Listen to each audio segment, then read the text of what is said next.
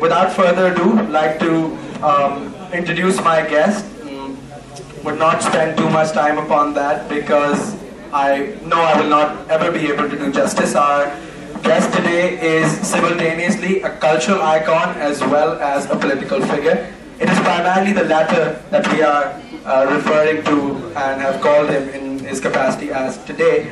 Hopefully, he will be talking on this particular topic, which is worded the role of the youth in the present political developments. I'd like to invite, and I'm sure you'll give him the warm welcome once again, Mr. Imran.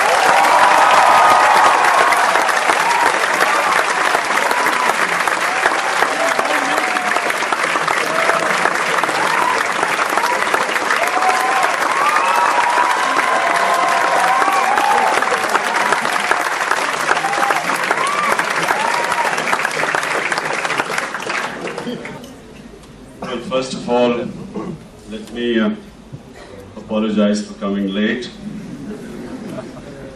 but I have to tell you that it was not my fault.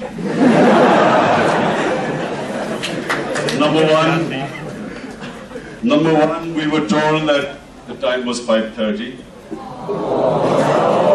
and I would have been here at 5:30, but for the news that. And let me congratulate you all on emergency being imposed on us. So this thing about December debate is a bit premature.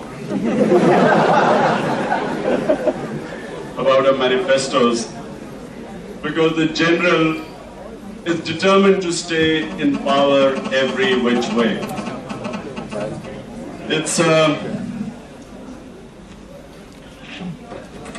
It is a defining moment in Pakistan's history. Defining moment in more than one way. But it is a time, and I'm very pleased that I was invited here to address the youth.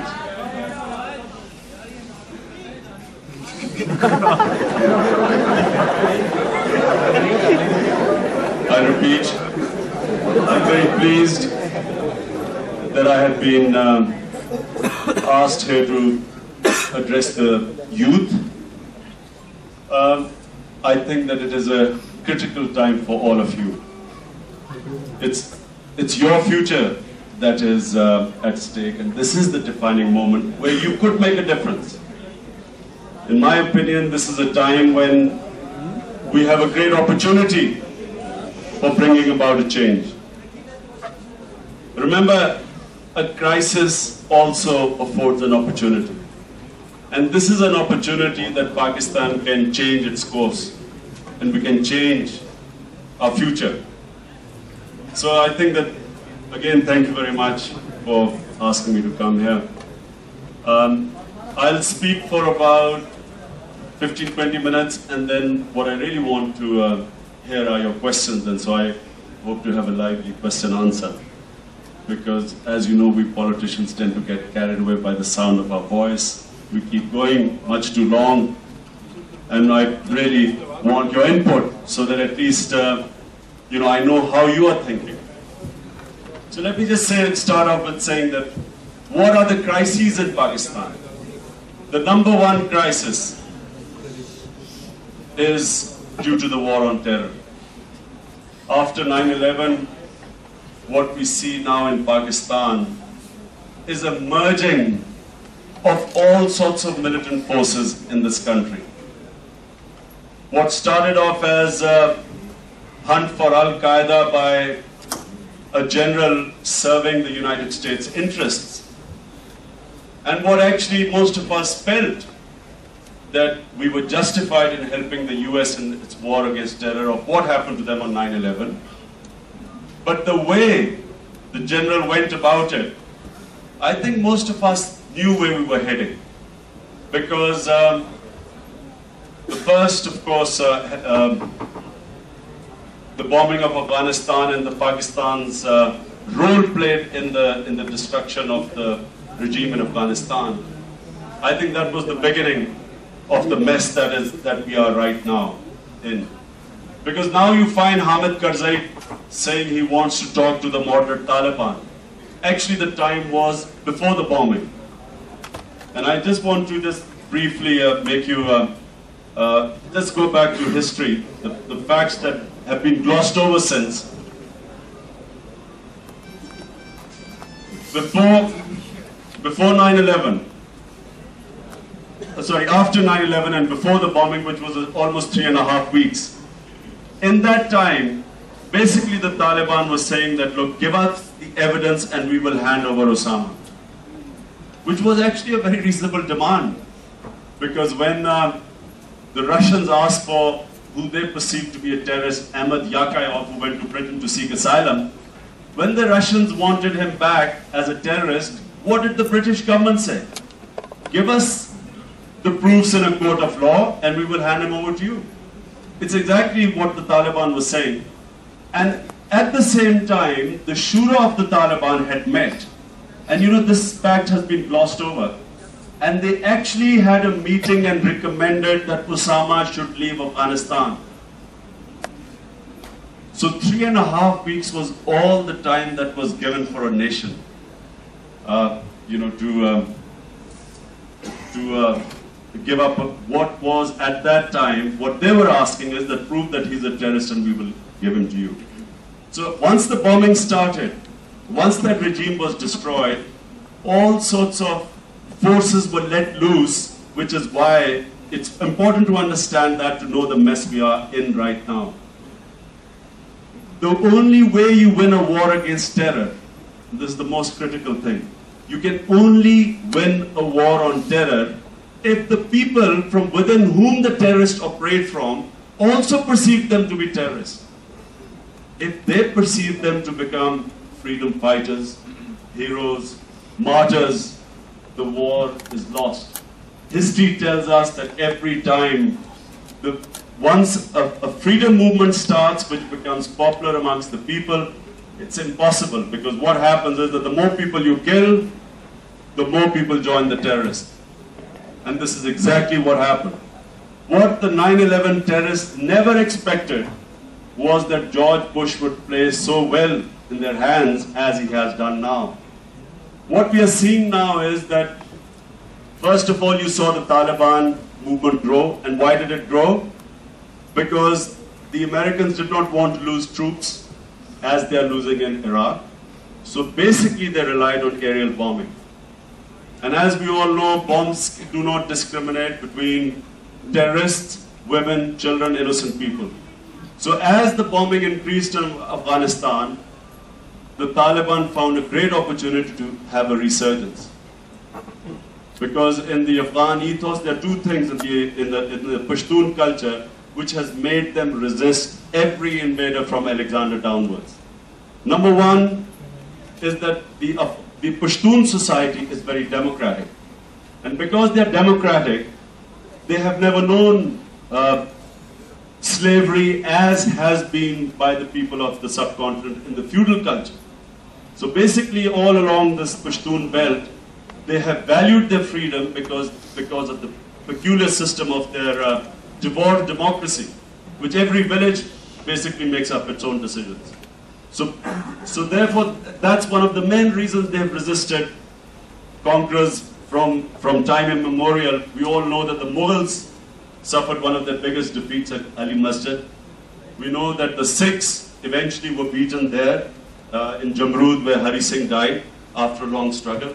We know that the 80-year-old history of the British, we know that throughout the 80 years, the highest number of British troops in the 200-year rule of the British Raj, highest number of British troops died in the tribal area, specifically Waziristan.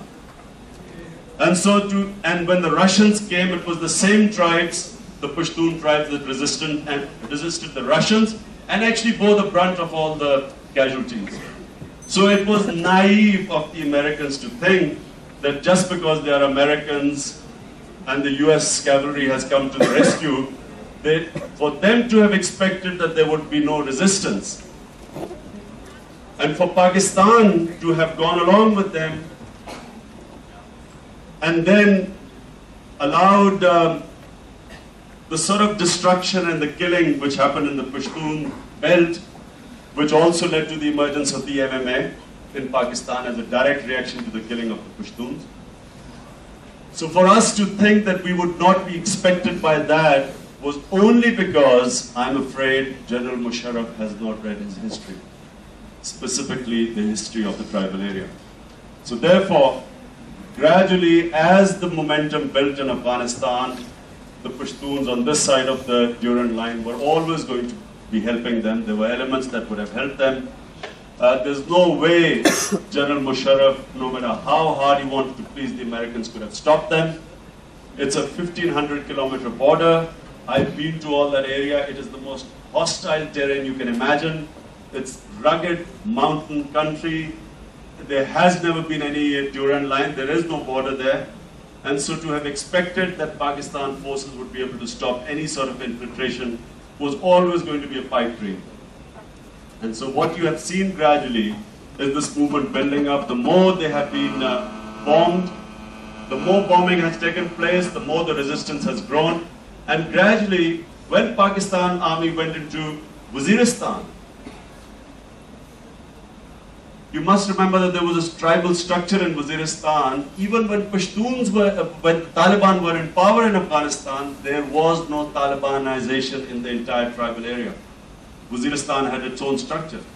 So gradually what you saw was, as the Pakistani army, and specifically when the Americans would bomb through these drones, innocent people started getting killed. More and more people, in order to seek revenge, which is the other trait of the Pashtun, that they seek revenge, whenever someone got killed in a tribe, in a village, more or less the whole village would go to the other side, or the young men specifically. And these young men eventually started killing all the tribal elders who were cooperating with the Pakistan government. So eventually you had all the tribal maliks killed, and that whole area has now become what is called now Talibanized. But it is not a religious Talibanization, it is a political Talibanization. It's in order to seek revenge from the Pakistan army and the Americans. They have gone on to the other side. Now this is now spreading. What you're seeing is a reaction in the entire Pashtun belt against what has been going on. And now you're seeing Swat, which was one of the most peaceful areas. But by the way, the dynamics in Swat were completely different to Waziristan. Swat was a reaction of the lawlessness in Swat ever since it became part of Pakistan in 1974. In Dir and Swat, there is a great paper written by Dr. Trimzi on Dir, that what was Dir before 1974 and what happened to Dir after 1974 when it became part of Pakistan. And basically he goes on to say that how a very democratic society, where there was complete rule of law, completely changed the moment it became civilized by Pakistan. It became complete, there was lawlessness, there was corruption, there was no justice. Whereas people would have immediate justice, suddenly justice disappeared. And what you saw, the Shariat, the Nabasi Shariat, was basically people seeking justice. And they still remembered, the elders still remembered that at the time, before 1974, people had justice. They had access to justice. Villages, if they had a problem, immediately the village Jarga would sit, they would give a decision. The moment they became part of Pakistan, people had to find lawyers, the cases got delayed, the powerful could influence the justice system, and so there was a yearning in the people that, of the old days, which was, at the time of Wali of Swat, it was basically Shariat law, as was before 1857 most of the Muslim India. So therefore there was this, so it was a different dynamics of this movement in Swat. It started off only as a desire to have a better system of justice. And then of course Lal Masjid happened, which is again different. That's different, it's fundamentalism, which in every human community you have Hindu fundamentalists, you have Christian, you have Jews. So you have fundamentalists, which is basically out of a reaction where you feel your culture is being threatened by an alien culture. This is basically what happened in Islamabad. And this movement is gradually growing in Pakistan. The more the Musharraf's enlightened moderation was perceived as vulgarity, the more there's been a reaction in certain parts of Pakistan, and especially in the whole northern belt, in the rural areas. You're seeing this movement already. So what is happening is that under Musharraf, all these movements are now merging together. The reason why it is very serious is that unless someone tackles this problem properly, this is now going to spread to the rest of Pakistan. This emergency and another 5-year dose of Musharraf, and you will suddenly see the sort of thing happening there will be happening all over Pakistan, because nothing can stop it. Karen Armstrong has written actually a very good book on the battle for God. It's about fundamentalist movements all over the world. The moment you try and crush a fundamentalist movement through militancy, it always through violence, it becomes militant. So now that's one problem which we face and which has to be dealt with. And I'll give you my solutions how it's going to be dealt with. Number two is another serious problem in Pakistan, which is the big disparity between the rich and the poor, which is growing at a phenomenal rate. The economic injustice.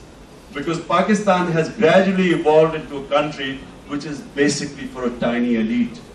It only caters for a little elite at top. All the resources in this country, all the economic policies are only for us few, 0.1% of the population. The rest of the population is basically deprived in this country, does not have opportunities. The worst is the education system in Pakistan, which increases these disparities. In the 3 sports, I'll just give you an example, in 3 sports which Pakistan competed in international level were hockey, squash, cricket. In all these 3 sports, the main talent always came from the lower middle classes.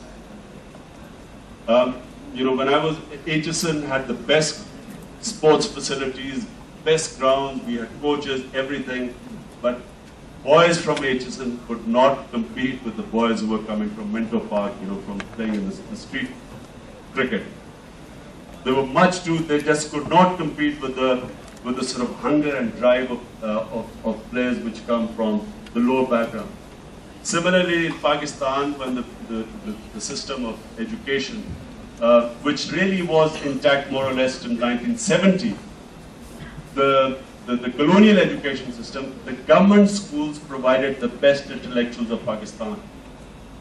It was not us, HSN and other schools, but it was the government schools then. Because they were the people who had the greatest hunger to move up, to improve themselves. Now in Pakistan, we have actually made a ceiling, a barrier for these people. We do not allow them to come up. The education system actually does not allow the people, the mass talent in Pakistan to actually come up. And this is the biggest injustice in this country. And we, the privileged people sitting here, should speak out against it. Because this is unsustainable. Eventually this will bring the whole country down. Remember, 100 million Pakistanis are below the age of 25. This in itself, if we educate them, if we spend money on them, if we develop our human beings, this becomes an asset. If we leave them as they are, this is going to destroy Pakistan eventually. Remember Pakistan, in 1965, there was this Swedish Nobel Prize winner. In 1965, he wrote a book in which he, on the whole of Asia, where he says, in 1965, that Pakistan was the country, the current Pakistan, West Pakistan, was the country that would become the California of Asia. California meaning that in the US, the highest per capita being in California, he felt that this country, this area had the greatest potential in becoming the California of Asia. What went wrong is, number one, of course, we couldn't fix our political system. And as a result of that, not fixing the political system and not having public representation in government, voices not being in government, you had this lopsided system. But most importantly, by spending money on arms and not spending money on the human capital in this country, this is why we are in this state. And this particular system, rather than correcting this colonial system, synthesizing the syllabus, improving the government schools, what we have ended up doing is actually the worst of the system, where we've actually developed this English medium system, which, not just that it's an elitist system, but also it makes us subservient to to another culture. It has an inbuilt inferiority complex for us in it. It brings self-loathing in us. You see watch television programs, you find, I mean, especially since the enlightened moderate days, you watch the TV programs and you see anyone who first, almost every program, first they all start speaking in English to establish that they are educated. Then they start in Urdu again. And the whole culture of us trying to be embarrassed of ourselves. Remember, a society which goes up always has self-esteem. They believe in themselves. There's something, which those of you who would have played sport would realize that it is essential for a team to win, to have self-belief. If you do not have self-belief, you cannot compete. That belief that you can beat anyone is the most important thing a sportsman must have when he steps onto the field. So when you have an elite in a country which all that self-esteem is destroyed by an education system which inherently tells you that you are inferior to another culture and civilization, how can you have creativity and originality coming out of that sort of